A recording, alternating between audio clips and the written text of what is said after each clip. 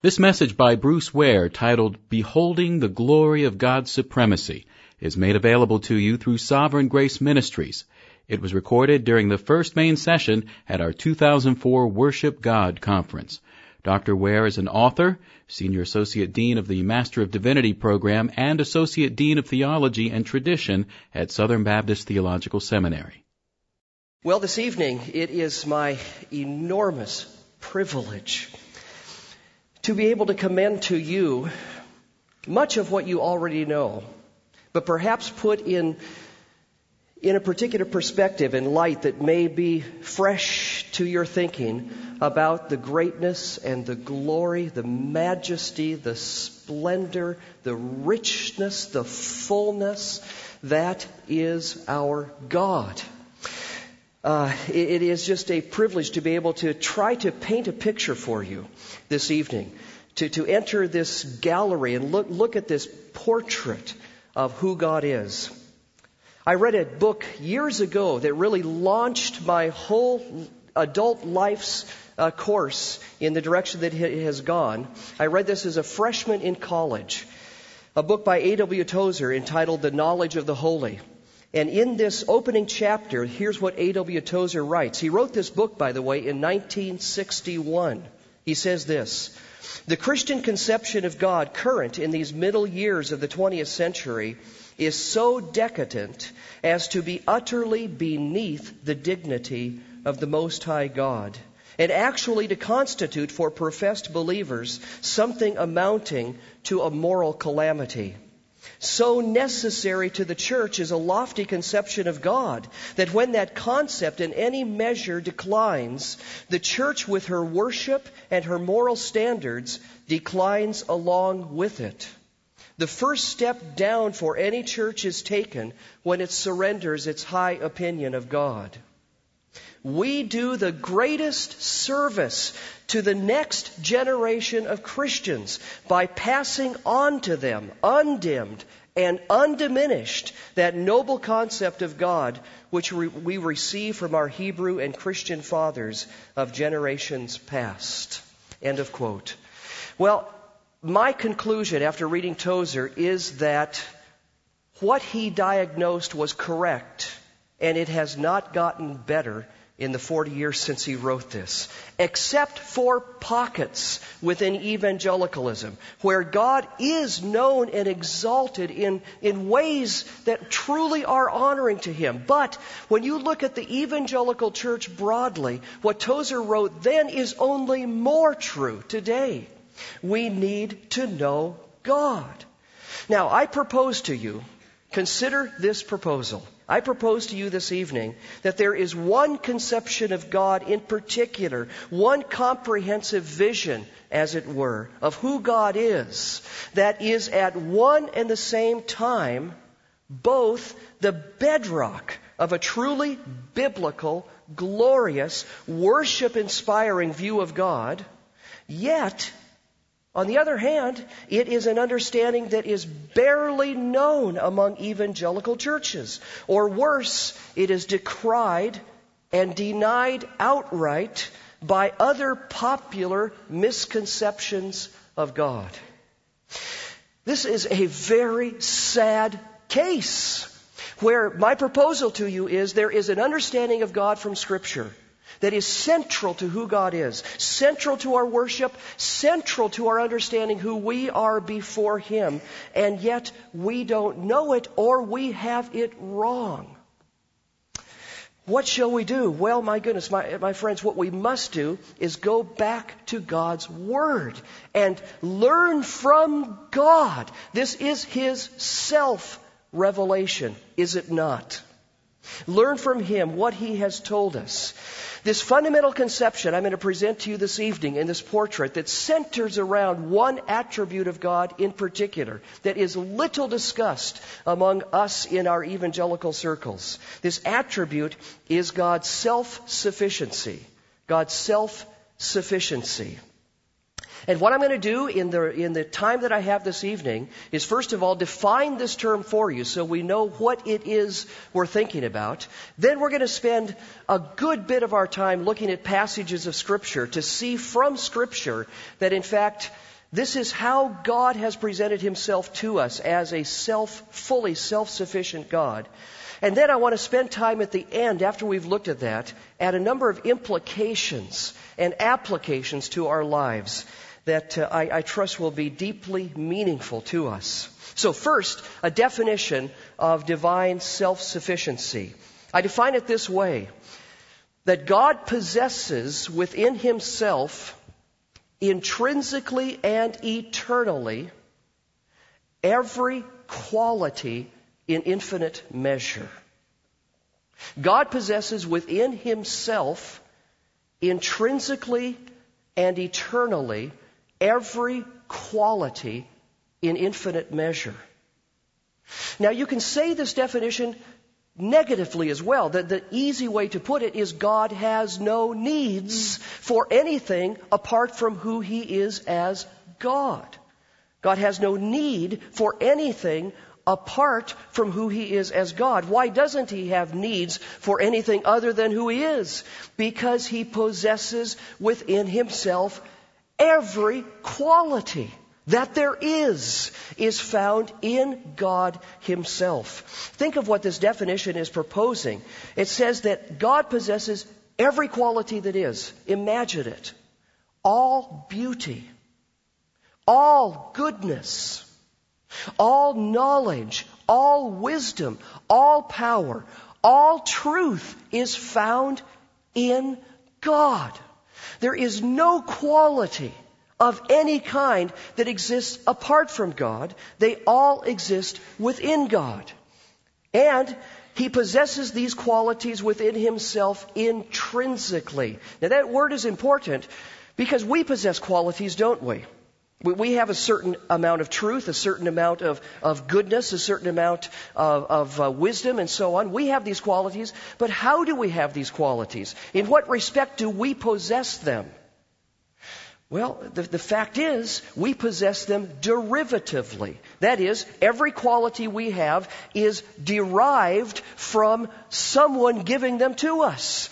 I mean, Job was actually absolutely right when he said, "Naked I have come from my mother's womb, naked I will go back to the ground. All that I have received from the Lord." Everything we have is derived. But in God, every quality that He possesses by virtue of His essential nature possessing those qualities. It is His nature to be good, His nature to be holy, His nature to be beautiful. Every quality is His intrinsically, none of them derivatively. Third, notice that God possesses these qualities eternally. That is, there never has been a time in the past, never will be in the future, where God lacks any of these qualities. They are all His, and they're all His forever. And finally, He possesses these qualities to what degree? In infinite measure. There is no boundary, no fence line, no limitation or restriction that you can place upon the qualities that are true of God. His wisdom, His goodness, His love, His truth, His knowledge, they are all infinite in measure. God possesses within Himself, intrinsically and eternally, every quality in infinite measure. What an incredible God this is. Now, is this view taught in Scripture? Indeed it is. If you have your Bibles, I want you to turn with me. I know it may be difficult for some of you taking notes, but it would be helpful if you could see for yourself these passages of Scripture. Turn, if you would, please, to Isaiah 40. Isaiah 40. Beginning at verse 12 of Isaiah 40, we have the Lord through the prophet asking some rhetorical questions. And of course you know that a rhetorical question is a question whose answer is so obvious you don't have to give the answer. And here's what the Lord, through the prophet, asks in verse 12 of Isaiah 40. Who do you know? By the way, I'm reading from the New American Standard updated version, in case you're wondering. It's the one I've become most familiar with, and so I use this. Verse 12, who do you know, asked the Lord, who has measured the waters in the hollow of his hand, and marked off the heavens by the span, and calculated the dust of the earth by the measure, and weighed the mountains in a balance, and the hills in a pair of scales? Now think of these images before we move ahead here in verse 12. Who do you know, asks the Lord, who has measured the waters in the hollow of his hand? Do you know anyone who is big enough to scoop up and hold in his hand the Atlantic Ocean, the Pacific Ocean, the Mediterranean Sea, cup them in the hollow of his hand? This is how big God is. You know, one time on vacation, both Jody and I are both from the West Coast, and we were vacationing at Cannon Beach, Oregon, one of the most beautiful places. And we had rented a cabin right on the beach. And at that time, our girls were pretty young. We have two girls who are now 21 and 17. At least they will be in a couple weeks. But they were at this time about 7 and 3 years old, roughly.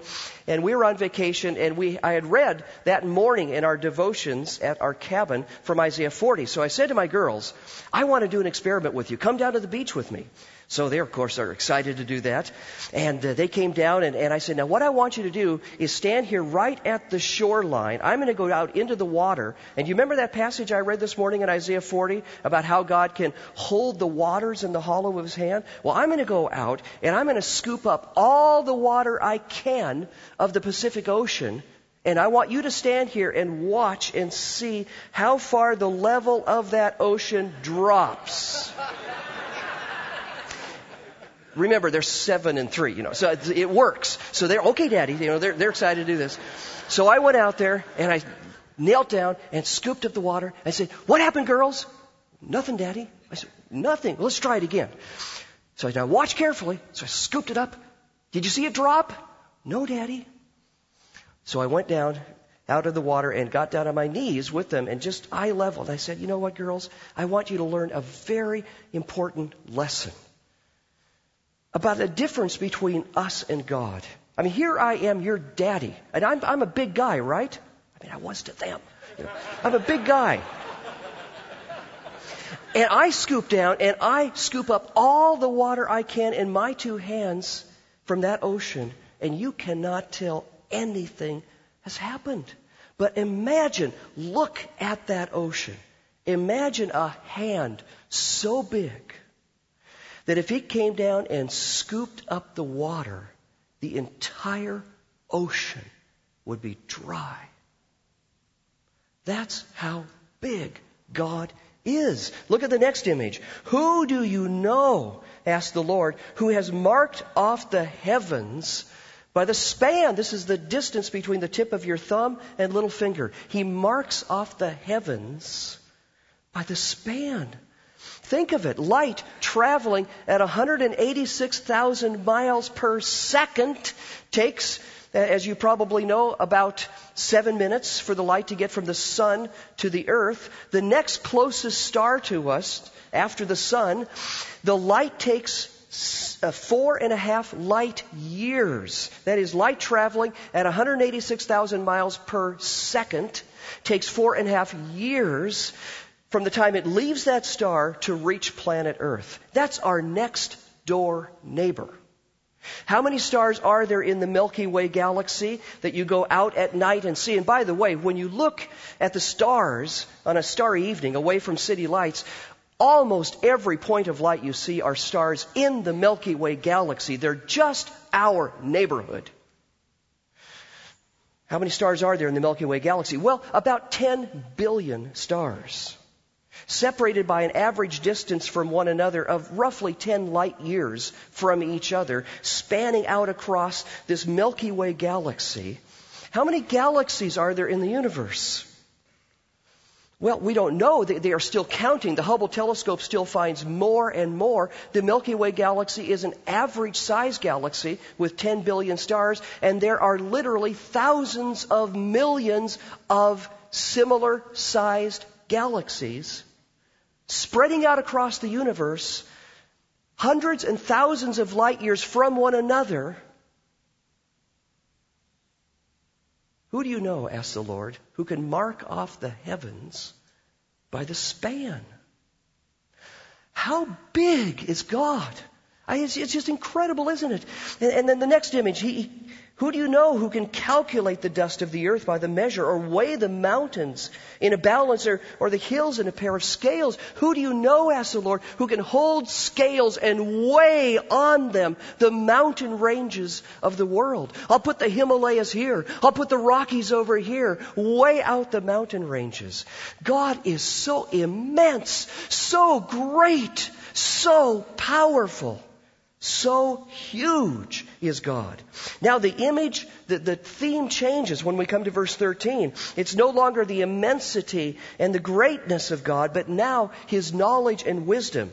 Look, verse 13. Who do you know, asked the Lord, who has directed the Spirit of the Lord, or as His counselor has informed Him?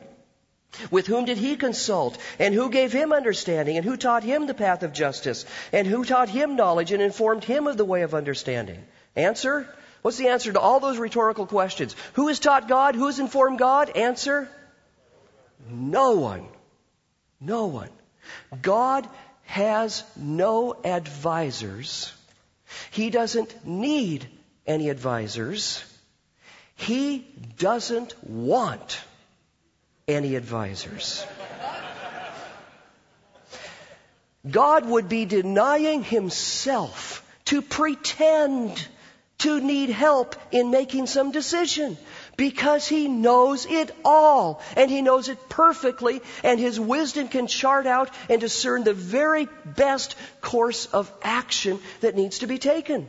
He doesn't need anyone's help. Now, just think of the contrast here. What would you think of a president of the United States who, when he took his oath of office, the first thing he declared to people was, I will not have any advisors. I will make my decisions. I know everything I need to know to be president of the United States and govern this nation, make decisions that relate to international affairs. I'll do it on my own. Thank you. We would say of such a president, he is a fool. Why don't we say that of God? Because He has it all. He has all knowledge, all wisdom in Himself. Not only does He have all knowledge and wisdom, but His moral nature, His nature of goodness and holiness assures that as He contemplates strategies, as He designs what ought to happen, out of His very nature comes the governance, the guidance that is necessary to ensure that what is decided is best. It cannot be improved upon. Now, honestly, I think we need to remember this when we pray before the Lord. There are times when we pray with kind of the mindset that we are coming as the advisors of the Almighty. And we are telling God this important truth that He needs to understand, or this very critical perspective that He doesn't quite get. And so we're here to help God understand what He needs to know in order for Him to make the decision that we know ought to be made. And my friends, you know what we need to do? We need to pray like Jesus. On the surface, does that sound like a reasonable proposal? Okay, we need to pray like Jesus. Well, how did He pray? Our Father who art in heaven, hallowed be your name. Look at where He starts. The supremacy of God, the absolute majesty, the separateness of God. Hallowed be, separate. You are above all that is in creation. You are creator. You are wise. You are knowledgeable. You are powerful. Hallowed be your name. Thy kingdom come. Thy will be formed as I bring to you my ideas. No, he prays, thy will be done, which means the will is already there. We do not pray for the purpose of trying to shape the will of God. We pray for the purpose of trying by the Spirit, as He works within our hearts, to get in tune with the will of God that is already perfect and already set. Or Jesus in the Garden of Gethsemane. Isn't this another example of it? Where He prays, not my will, but yours be done. Now granted, he was struggling, and we'll talk more about this in the session tomorrow night. He was struggling in the Garden of Gethsemane with obeying the Father in light of the enormity of the sacrifice that He was being called to make. No question. Why else would He pray 3 times, sweating as it were drops of blood, were it not for the fact that this was incredibly difficult? But in the end, what does He say? Not my will, but yours be done. I recognize, Father, your will is best. Your will is perfect. It cannot be improved on. I am only humble and wise before you as I seek to enter into your will and understand what that is. So yes, as we pray, we extend to God from our hearts as children do to parents, our deepest desires and longings, but we always do so with the recognition He knows best, not me. I would be a fool to want anything other than what God wills and has designed as best. I would be a fool to insist on something different. God needs no advisors. He knows everything. His wisdom is flawless. Okay, now let's see what this means for you and me. Read on. Verse 15, after seeing the power of God, the immensity of God, the knowledge of God, the wisdom of God extolled. Now, verse 15, what does He say? Behold, the nations. Now get the point right here. The nations, the collective totality of humanity, taken together with all of its prowess, all of its knowledge, all of its acquired wisdom, all that it has. The nations are before Him like a drop from a bucket. They are regarded by Him as a speck of dust on the scales. Oh, isn't that an amazing image? Or both of those are amazing images. A drop from a bucket. What would you say of the person who carried a bucket of water, brimming full bucket of water, back to the campground, and he managed to bring it back there, spilling only 1 drop? What would you think of that? Would you think, boy, he just, lost the bucket of water? No, you would say, wow, you didn't spill anything. Pretty much. Because how significant is 1 drop in a bucket? And the answer is, it is insignificant. It is inconsequential. Or, I love this image of a speck of dust on a scales. Imagine the scene for a moment of a housewife at the local supermarket standing at the deli counter getting some sliced turkey. And she, asks for a pound of it, and the fellow has cut it, sliced it up, and he's put it on a piece of wax paper, and he's weighing it there, and he's about to press the button, and the price sticker comes out. But before he does that, she screams, "Hold it!" And he's, well, what's the matter? Please clean the scale. There's a speck of dust on that scale, and I don't want to be overcharged. I mean, you get the point, don't you? How much does a speck of dust weigh in? And the answer is, it doesn't. It is inconsequential. It is trivial. Now, lest you think that we still have some significance before God, because a drop from a bucket is still a drop. A speck of dust on the scale is still a speck. Keep reading. It gets worse, not better, for us. Actually, the end of this is really for our good. But it's only for our good because we have been humbled as we ought. So keep reading. Behold, the nations, verse 15, are like a drop from a bucket. They're regarded as a speck of dust on the scales. Behold, He lifts up islands like fine dust. Imagine a little child streaming sand through their fingers at the beach. This is what God does with the islands of the world. He just plays with them, like streaming through His fingers.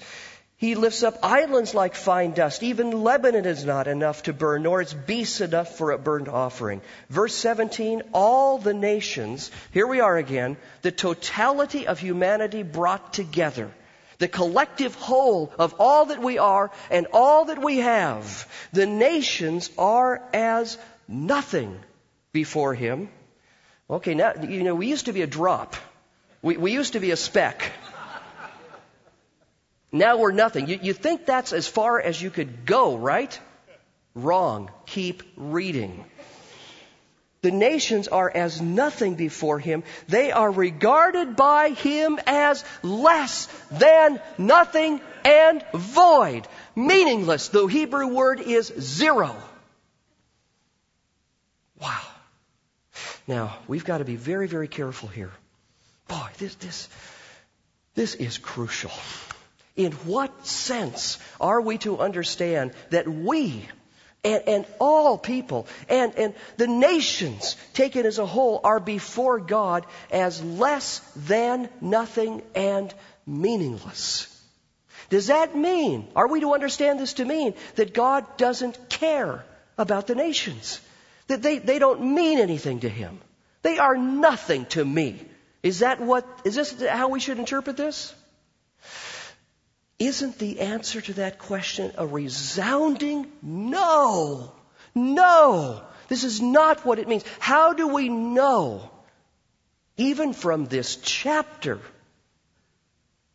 but even more so the rest of Scripture, how do we know that God cares deeply about the nations, that they mean much to Him? How do we know this?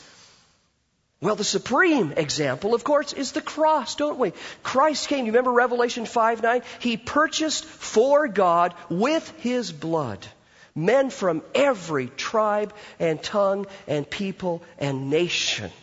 And of course, go back to Genesis 12, the Abrahamic covenant, and God promised that through Abraham all the what would be blessed?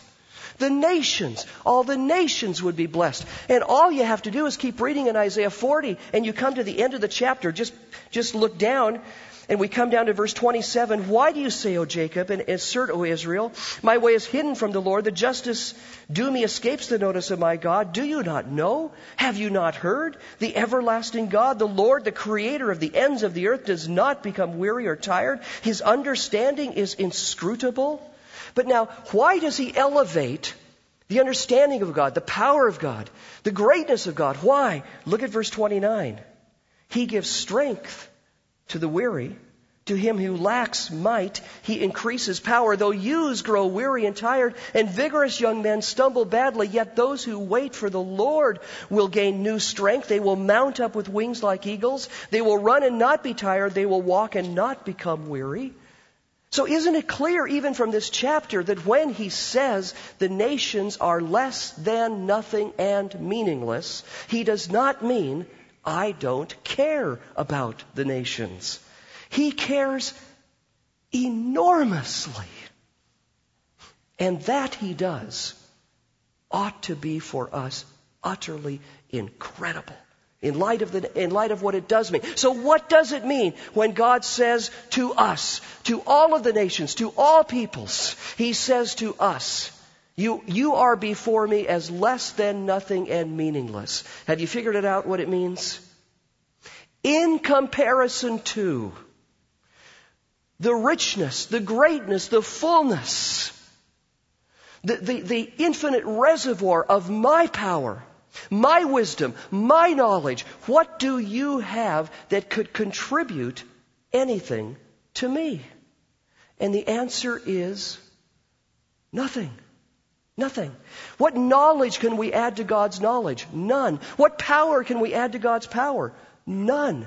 What wisdom can we add to God's wisdom? None. What greatness, what riches can we add to God's greatness and riches? And the answer is none. He has it all. In comparison to God and His greatness and richness, we are before Him as less than nothing and meaningless. Now, of course, this is where we're going at the end of this thing. I'm tipping my hand here early. But isn't it then incredible that he doesn't then go on to say, therefore, I don't care about you. Because you contribute nothing to me, therefore you mean nothing to me. I don't care about you. Isn't it amazing that the end of the chapter is what it is? That the whole point of this, the whole point of exalting the greatness, the supremacy, the power, the wisdom, the knowledge of God, how vast it is, the whole point of that is to say, so here is God for you. When you are weak, He is strong. When you lack knowledge, He knows it all. The whole point of it is to be for our benefit.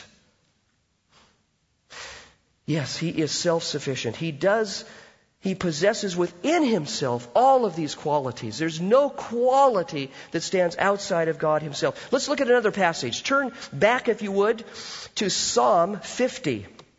Psalm 50. Another remarkable declaration of God's self-sufficiency in a very different sort of a context. Psalm 50. Now in this psalm, if we had time to look at it more carefully, you would see that Israel is on trial before God. And God is not only the judge of Israel, which He is, but He's also the prosecuting attorney. And He's also the star witness. You know, it's an amazing thing. God is judge, prosecuting attorney, star witness against His people. And He is holding them accountable for a grievous offense. And of course we wonder as we begin reading this psalm, what is it that Israel has done that is so offensive? Well, look with me. Pick up with me at verse 6. Verse 6, He calls the heavens and the earth to bear witness as well. The heavens declare His righteousness, for God Himself is judge. Verse 7, Hear, O my people, and I will speak. O Israel, I will testify against you. I am God, your God.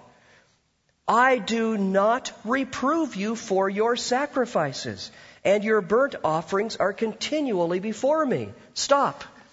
Now wait a minute. Israel is on trial. They're in big trouble before God. They have committed a horrible offense that He's holding them accountable for. But it's at a time period in Israel's history, which actually was quite rare, where they were keeping the Levitical law. They were bringing sacrifices. This is not one of the many, many times when they had completely forsaken the sacrificial system. They were coming to church. They were putting money in the offering plate. It looked pretty good. I mean, you would think these are the good days in Israel. But not so. Keep reading. Let me read verse 8 again so you get the point. I do not reprove you for your sacrifices. Your burnt offerings are continually before me. You're doing this as you're supposed to. But verse 9, I shall take no young bull out of your house, nor male goats out of your folds, for every beast of the forest is mine, the cattle on 1,000 hills. I know every bird of the mountains, and everything that moves in the field is mine. If I were hungry, I would not tell you, for the world is mine and all it contains. Verse 13, here's the key. Shall I eat the flesh of bulls or drink the blood of male goats? Okay, stop here. Here's what's going on. Israel had adopted, that is the people of God, had adopted a theology of worship patterned after the pagan religions that surrounded Israel in the ancient Near Eastern cultures. Now, this was uniformly the case, that in all of these ancient Near Eastern religions, they believed that as they brought sacrifices to their gods, they did so because the gods needed what they had to bring them. The gods were literally hungry. And the gods would eat the sacrifice, drink the blood, their bellies would be filled, they would no longer be thirsty, and now as satisfied deities, having been benefited by us, they then would, in kind, show favor upon the people. So here's how it worked in the ancient Near Eastern world. We're good to God, and so He's good to us. We give to God what He needs, and so God gives to us what we need. That's how the theology of worship worked in the ancient Near Eastern religions, and Israel had bought into the same understanding regarding Yahweh. And this to Yahweh, to the God of Israel, was absolutely offensive. They were on trial for thinking of Him the way the pagan nations thought of their gods, as needy, helpless gods needing the help of the people who would come. So look again, go back with me at verse 9 and read again now with that understanding. God says to them, verse 9, I shall take no young bull out of your house, nor male goats out of your folds. In other words, if you're coming to church Sunday morning, putting money in the offering plate, thinking you're doing me a big favor, you're really helping me out because I'm really stuck until you give your money, well then, keep it. Don't bring it if that's the case. If you're thinking somehow I need what you're bringing, I've got news for you. I don't want it. I will take no young bull out of your house, no male goats out of your fold. Why, verse 10? For every beast of the forest is mine, the cattle on 1,000 hills. I know every bird of the mountains, everything that moves in the field is mine. If I were hungry, isn't the if telling? If I were hungry, I would not tell you, for the world is mine and all it contains. God does not need anything from us. We never contribute something to God that He previously lacked. Why is that? Because He has it all. Now here's the cure. Here's the solution to this misguided theology of worship that was taking place in Israel. Here it is in a very simple phrase in verse 14. What shall they do then? Offer to God, you see it? A sacrifice of thanksgiving. Now think about it. Thanksgiving. What does thanksgiving imply about us? If we're thankful, why is that? We're thankful because we have received something that is beneficial. As some of you received gifts this evening, you should be thankful, even though you are the oldest or youngest or came the furthest or whatever. I mean, you should be thankful. You didn't deserve those things. They were gifts. Okay, if you are thankful, that betrays the fact that you are recipient of favor. And if you thank another, that means what of them? They are the giver of the favor, the giver of the gift. So here's the lesson, my friends. The dependency relationship between God and the world runs one way. The dependency relationship between God and the world runs one way. We depend upon God. We're the ones who say thank you to God. We depend upon God how much? Absolutely everything. We'll see in another passage we'll look at in a moment here. We depend on Him for life and breath and all things. Well, that kind of sums it all up, doesn't it? So how much do we depend upon God? For absolutely everything. How much does He depend upon us? Not at all. Not at all. It's humbling, isn't it? But you know what? We live in a culture. I mean, the reason this sounds so odd to our ears, because we live in a culture that magnifies the significance of human beings and usually does so at the expense of the glory of God. It is all over evangelicalism. I mean, even though on the screen we saw it's not about me, that's not the message in most of our churches. It rather is much about me. And the whole self-esteem movement that's out there, self-actualization, self-importance. Everything we read in the media, everything that we hear in our schools, it just feeds this notion of our significance and it belittles God. Well, God wants to go on record. I don't need you. And my friends, there is honestly no more important truth to take to heart than the truth that God has it all, and I depend upon Him for everything. Let's look at another passage, one more. Acts 17 in the New Testament, Acts 17. which really is, in many ways, the most significant single text that announces the self-sufficiency of God. Paul is in Athens. You can pick this up at verse 16 of Acts 17. Paul is in Athens waiting for friends to join him. And while he's waiting there, it's not Paul's style to check into the local Best Western, put his feet up, see what's on the tube. He just does not do that.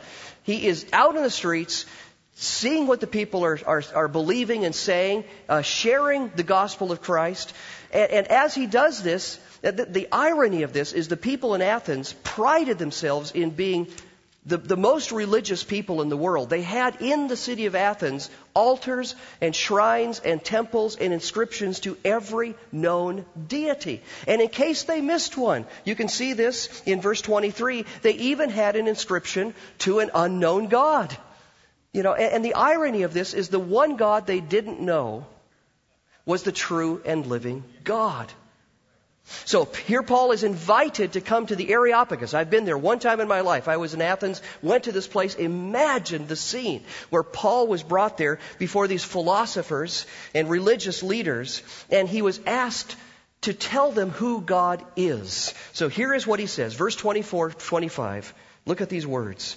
The God who made the world and all things in it, since he is Lord of heaven and earth, does not dwell in temples made with hands, nor is he served by human hands, look at it, as though he needed anything. There's self-sufficiency. Since he himself gives to all people life and breath and all things. Okay, now there are three arguments here. The heart of this statement about God is his self-sufficiency. It's right there in the middle of verses 24 and 25. But he grounds the self-sufficiency of God with three arguments. Did you see them? The first one is the beginning of verse 24. The God who made the world and all things in it. He grounds self-sufficiency with the doctrine of creation. Creation, of which we'll hear more tomorrow. This extremely important doctrine. The older I get as a Christian, the more I think about these things as a theologian, the more I realize how important the doctrine of creation is. Now, in what sense does creation, the God who made the world and all things in it, how does that support God's self-sufficiency? Do you see it? Well, in what sense does God create? What do we mean in Christian theology when we talk about God as creator? Well, we understand that God created the world out of nothing. Perhaps you've heard the Latin phrase ex nihilo. God creates the world not from existing materials, because there were no existing materials. He brings into existence all the materials that there are. He brings into existence everything that is in the created order. As he speaks, it comes into being by his creative word. More on that tomorrow night. There is this marvelous truth that God alone exists eternally. And everything else exists in finite time. There's a beginning point to the universe. That is huge in importance.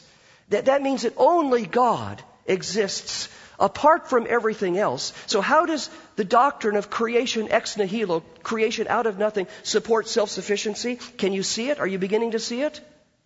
Because if God brought into being all that is, it means that God is God apart from everything else. He has no dependency on everything else because he exists eternally as God apart from everything else. Furthermore, everything that is here owes its existence and every quality that it has to him.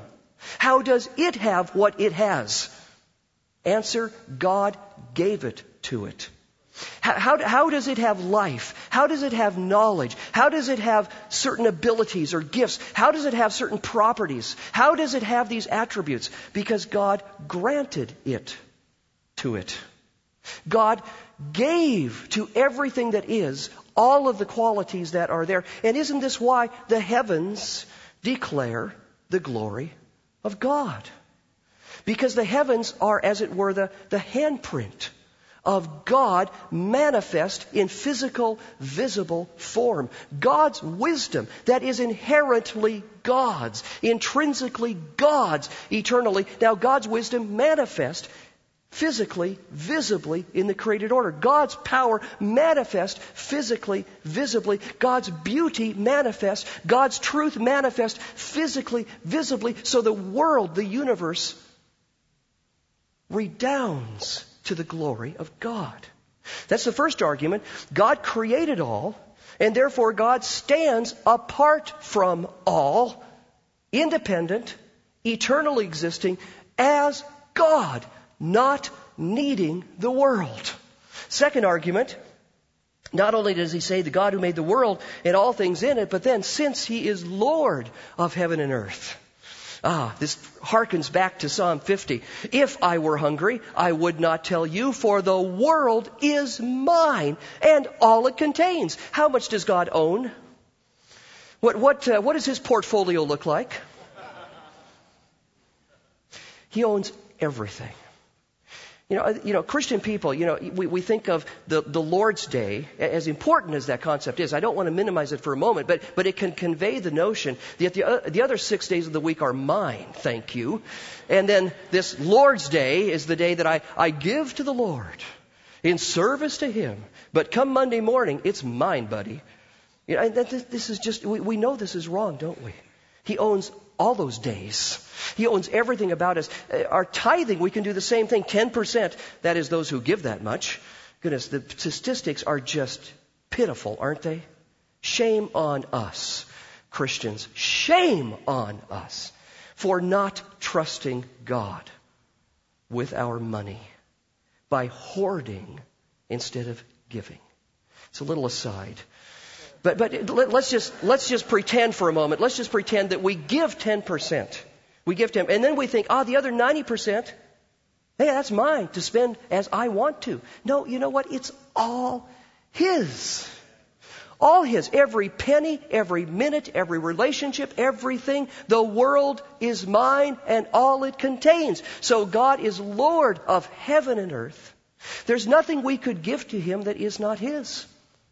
What could we contribute? So you put your money in the offering plate. You think you're doing God a big favor by helping Him out. You know what? It's already His. He could call on it like that. Could He not? It's already. So the second argument, He's not only creator, but He's ruler. And then the third argument that supports God's self-sufficiency comes at the end of verse 25. After He has said He's not served by human hands as though He needed anything, since He Himself gives to all people life and breath and all things. Now, your translations may say everything, but it's the same Greek word used twice. He gives to all people all things. You know what? That is comprehensive. That is entirely inclusive. There's nothing left out in terms of who is given gifts and what they are given. He gives to all people all things. We owe to God everything because it's all His. It's all His gift. There is nothing we have that we can claim ownership of that is ours. I did it. And honestly, this is why this doctrine is little spoken of in our churches. Why it rubs against us, because it rubs against our sin nature that wants to found our self-significance ourselves, instead of founding our significance in being attached to God, who is infinitely significant. So yes, it really is all about Him. It really is. It's not about me. It really is all about Him. And where does our significance come? In the privilege of being connected, not because I'm wise, but because He's got infinite wisdom, and I'm connected to the one who shares graciously, generously, bountifully of His wisdom with me. That's where our significance lies. So He gives to us life and breath and all things. Isn't this testified by other passages? Think, for example, you don't need to turn to it, but 1 Corinthians 4:7. 1 Corinthians 4:7, where Paul says to the Corinthians, who, as you know, struggled with pride. They thought they were hot stuff with the gifts they were given. You realize that in that church. And what does he say to them? He asks them this question. What do you have that you've not received? Rhetorical question. What's a rhetorical question? A question whose answer is so obvious, you don't need to give the answer. What do you have that you've not received? Answer, nothing. Everything I have, I've received. So then he goes on and he says, so if you have received it, why do you boast as if you have not received it? Wow. He gives us everything. Or James 1:17, every good and perfect gift, every good and perfect gift is from where? From the Father above, the Father of lights, with whom there is no variation or shadow of turning, every good and perfect gift from Him. So yes, He is the creator of all, the ruler of all, and the giver of all. And hence these three arguments buttress the fact that He is not served by human hands as though He needed anything. He is self-sufficient. Let's think together of implications now of this doctrine. First of all, just sort of some summary implications of things we've already seen. Some summary implications concerning God and our relationship to Him. Because God is infinitely full, infinitely rich, infinitely satisfied, if you will, infinitely self-sufficient, consider the following. 1, God does not need the glorious creation that He has made. He does not need the glorious creation that He has made, either in whole or in part, including us. He doesn't need anything that He has made. As humbling as it is true, God does not need us as His creatures. Second, God does not need anything from us. He needs no help, no gifts, no service, no fellowship. He needs nothing from us. Though He commands our obedience, more on this in a moment, He commands our service, yet He does not need anything that He commands us to give Him. Third, God cannot receive anything from us that is not previously, rightfully, and entirely His and His alone. He cannot receive anything from us that is not previously, rightly, and entirely His and His alone. In fact, this is so much the case that God is both dishonored, remember Psalm 50? Dishonored and offended when we approach Him as if He needs what we have to bring Him, as if we can give Him something that He lacks. This dishonors God. It assumes God isn't fully rich because I have something He needs, something He lacks. And so God is actually deficient to the degree to which I contribute to what He needs. This dishonors God. Fourth, every good and perfect gift necessarily is from Him and Him alone. Every good and perfect gift necessarily is from Him and Him alone. Imagine this. There is no true thought, no good work, no discerning word, no talent, no ability, no gifting that is not from Him. Every quality that exists in creation and in your lives and mine is there at all, and is there to the scope and extent that it is only because God in His grace and kindness has granted it to us. While God possesses all that He has intrinsically, in contrast, anything we have, all that we have, is possessed derivatively. We owe Him everything, for all that we have and enjoy. Fifth, God alone is worthy of all honor and glory and praise and adoration and love and obedience and worship. Can you see better? I hope and pray. Can you see better? Why it is true that God alone deserves our worship, deserves worship of the created order.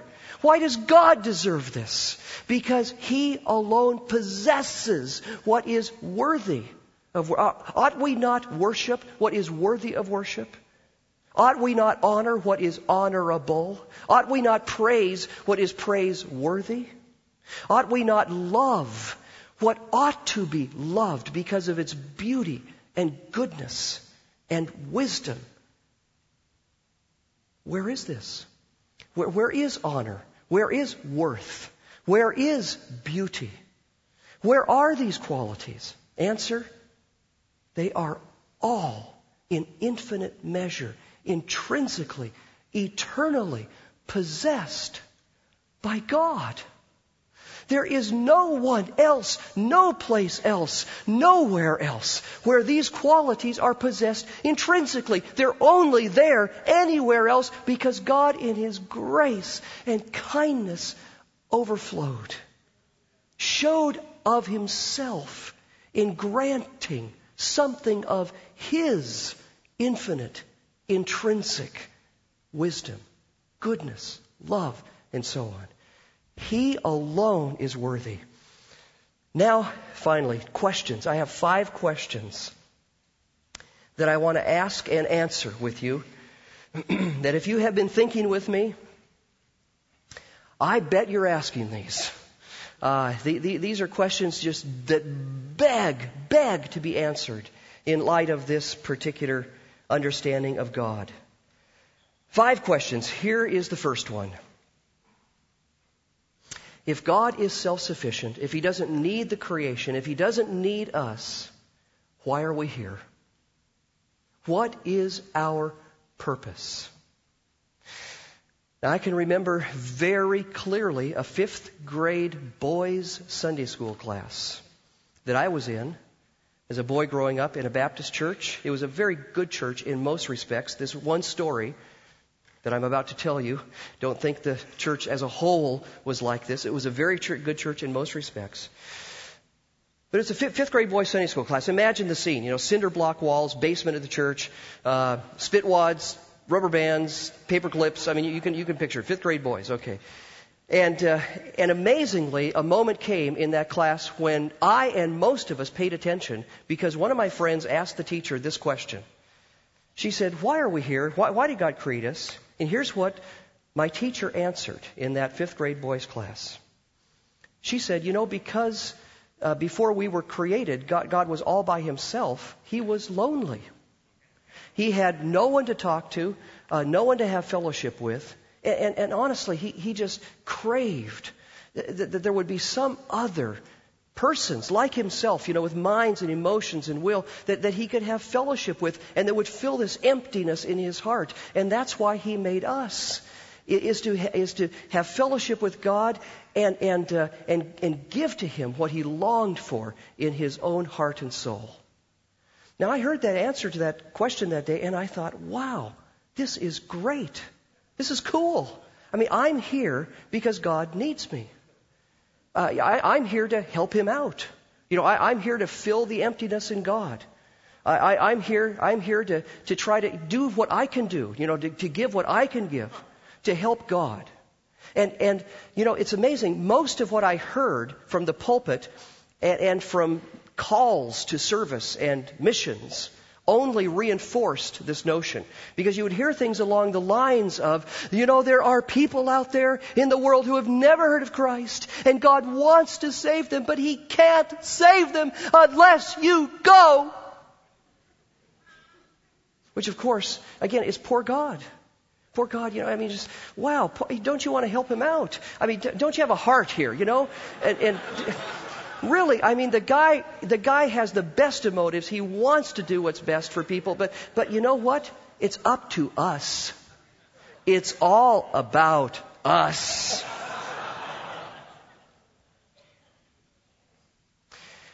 My teacher didn't realize what I came to realize later, and that is the answer she gave on that day in that 5th grade boys' Sunday school class was nothing short of blasphemy.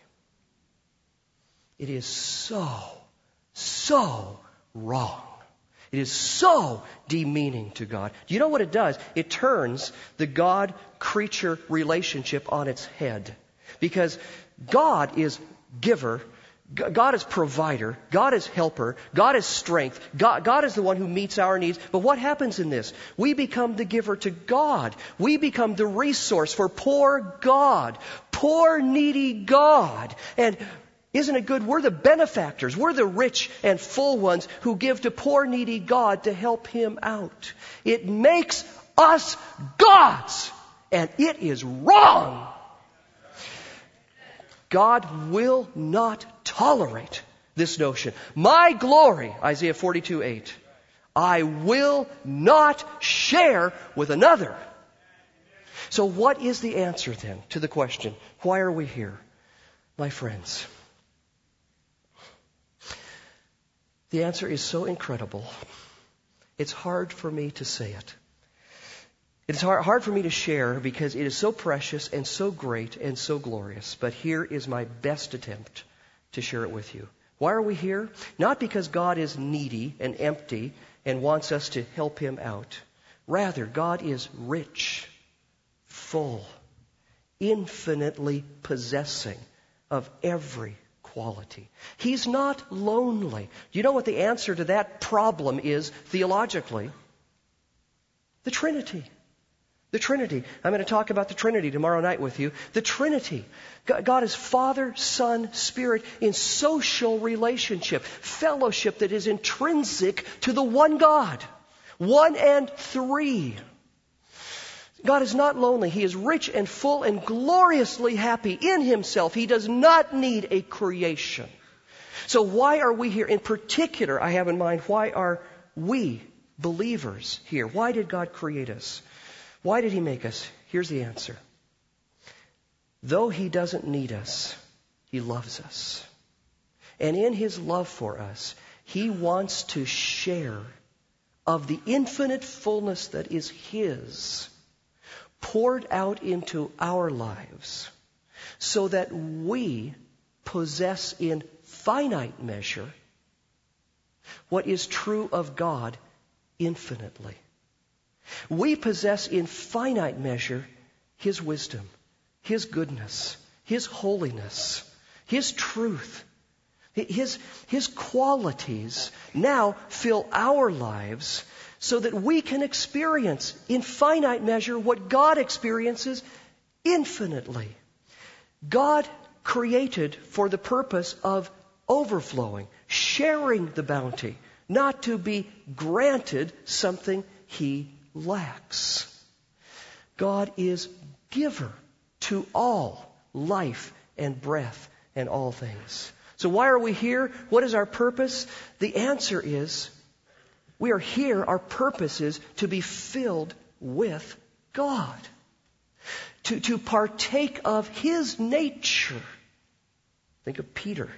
Partake of His nature. To be the recipients of His attributes in finite measure filling our lives. He wants us to experience the fullness of joy and blessing that we can as His human beings, that He knows in infinite measure. Second question. Why, if God doesn't need anything from us, why does He demand our obedience? Why does He demand that we follow in His ways? And by the way, He does. Doesn't He? We live in a culture that despises the notion of authority. But God is authority over His people. And by the way, He establishes other authorities too, and they're good as God designed them to be. But God is supreme authority. He commands His people to obey. Why does He do this?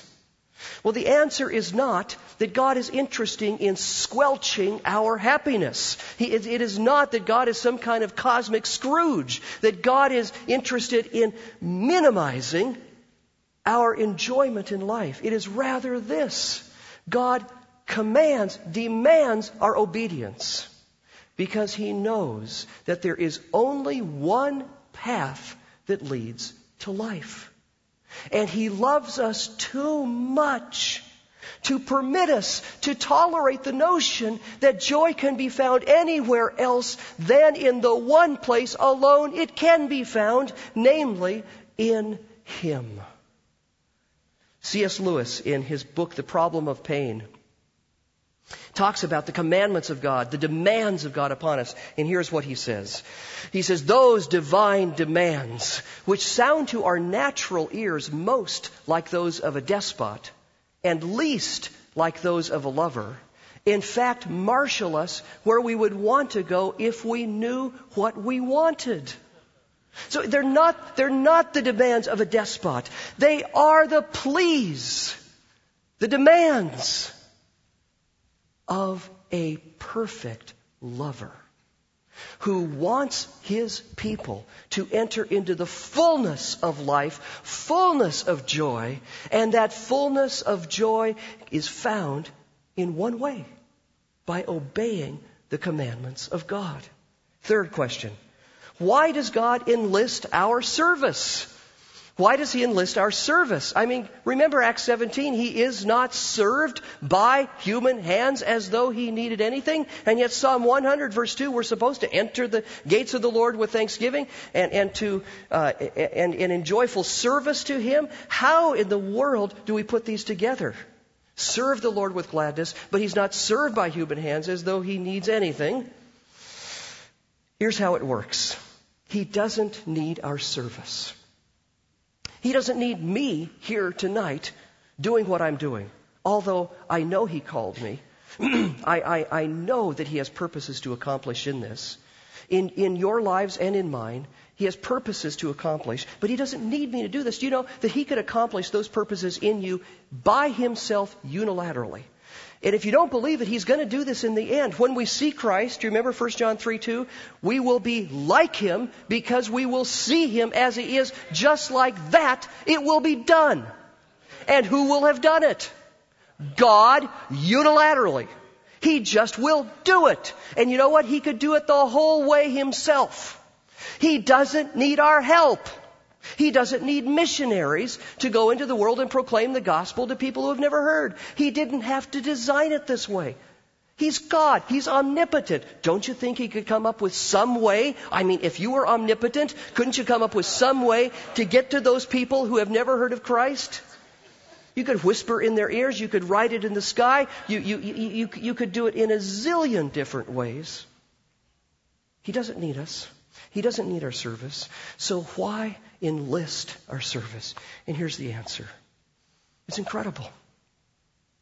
Though He doesn't need our service, He calls us into service in order to experience the privilege of participating with Him in His work of grace and ministry in the lives of others. He calls us into service for the privilege of participating with Him in His work of grace and ministry in the hearts and lives of others. God is so shareful. He is not stingy. He is lavish in sharing. And here is one of the most amazing ways in which He shares. Do you think He cares about His work being accomplished? Goodness, of course He does. He cares. I mean, I just think of myself working on some project in the basement, and I tend to be sort of perfectionistic.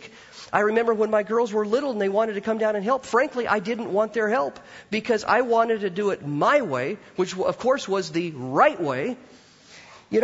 But here is God. He does not have this attitude. He doesn't say, I'll do it myself, thank you. He could. But He didn't.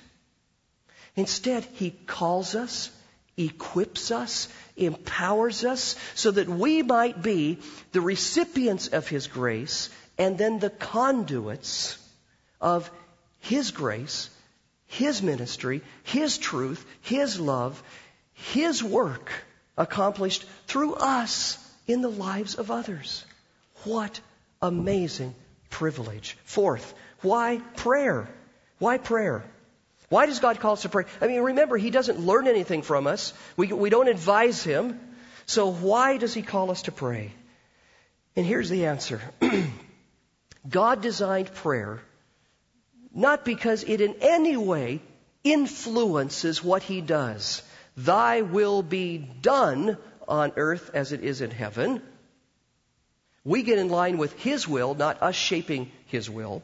So God calls us to pray not to influence His will, not to shape His will, but rather for us to be drawn into relationship with Him. It is an instrument, a mechanism of relationship by which we trust God, look to God, hope in God, ask God for help. And as the Spirit works in us to pray for things that God knows He wants to accomplish, we anticipate those things happening. And when God acts, then we give Him praise for the work that He has done. Prayer is a mechanism for relationship, bringing us in. So we're not on the sidelines. I mean, He could just do it. He could just say, keep your mouth shut, just watch.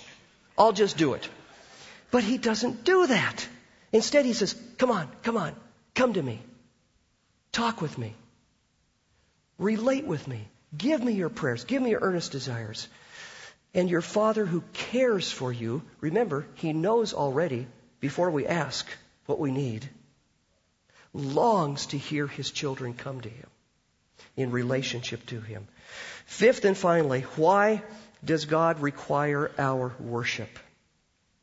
Why does He require our worship? And here I have 3 answers for you. Here they are. Number 1, it is our highest duty to worship God alone, for in Him alone is the fullness of infinite perfection. It is our highest duty to worship God alone, for in Him alone is the fullness of infinite perfection. It is our duty to worship God. Goodness, remember the Pharisees complaining about on the day that Jesus came into Jerusalem, and they were throwing palms down in front of Him, and the crowds were praising Him. And the Pharisees complained about this. Tell them to be quiet, He said. Remember how Jesus responded? If they don't praise me, the rocks would scream in praise of me. The whole creation must give glory to God because God deserves all glory, honor, and praise. It is our highest duty to worship Him. Secondly, it is our greatest delight to worship God alone. It is our greatest delight to worship God alone, for from Him alone do we receive the fullness of everlasting joy and satisfaction that He has for us. It is from Him alone. So get the connection here between worship and us being satisfied. You remember, offer to me a sacrifice of thanksgiving. See, thanksgiving implies we've received from God and we say, thank you, God, praise be to your name. As we are satisfied in Him, our hearts then naturally, instinctively cry out praises to the one who filled us, satisfied us. John Piper's famous phrase is so right. God is glorified most in us as we are satisfied most in Him. Third and last, it is our ultimate destiny to worship God alone. It is our ultimate destiny to worship God alone, for to Him alone are we drawn to know the intimacy of His glorious presence. Our future in heaven will be being in the presence of God forever, experiencing increasing degrees of the fullness and richness of who God is forever. Our destiny will fulfill what God designed in the first place. What is our purpose? To be filled with Him. Our destiny, what will it be? We will be filled with Him. It is our ultimate destiny to worship God alone. Conclusion. Marvel then at the glory of God's supremacy. Be humbled by the glory of God's supremacy. Find your true joy and satisfaction in the glory of God's supremacy. And love and obey and worship God to the glory of His matchless supremacy. Amen. You've been listening to a message by Bruce Ware, which was given at the 2004 Worship God Conference. It has been made available to you through Sovereign Grace Ministries. Sovereign Grace is primarily devoted to planning and caring for churches. We also hold conferences, train leaders, and publish books, music, and audio and video messages. For more information, visit www.sovereigngraceministries.org or call us at 301-330-7400.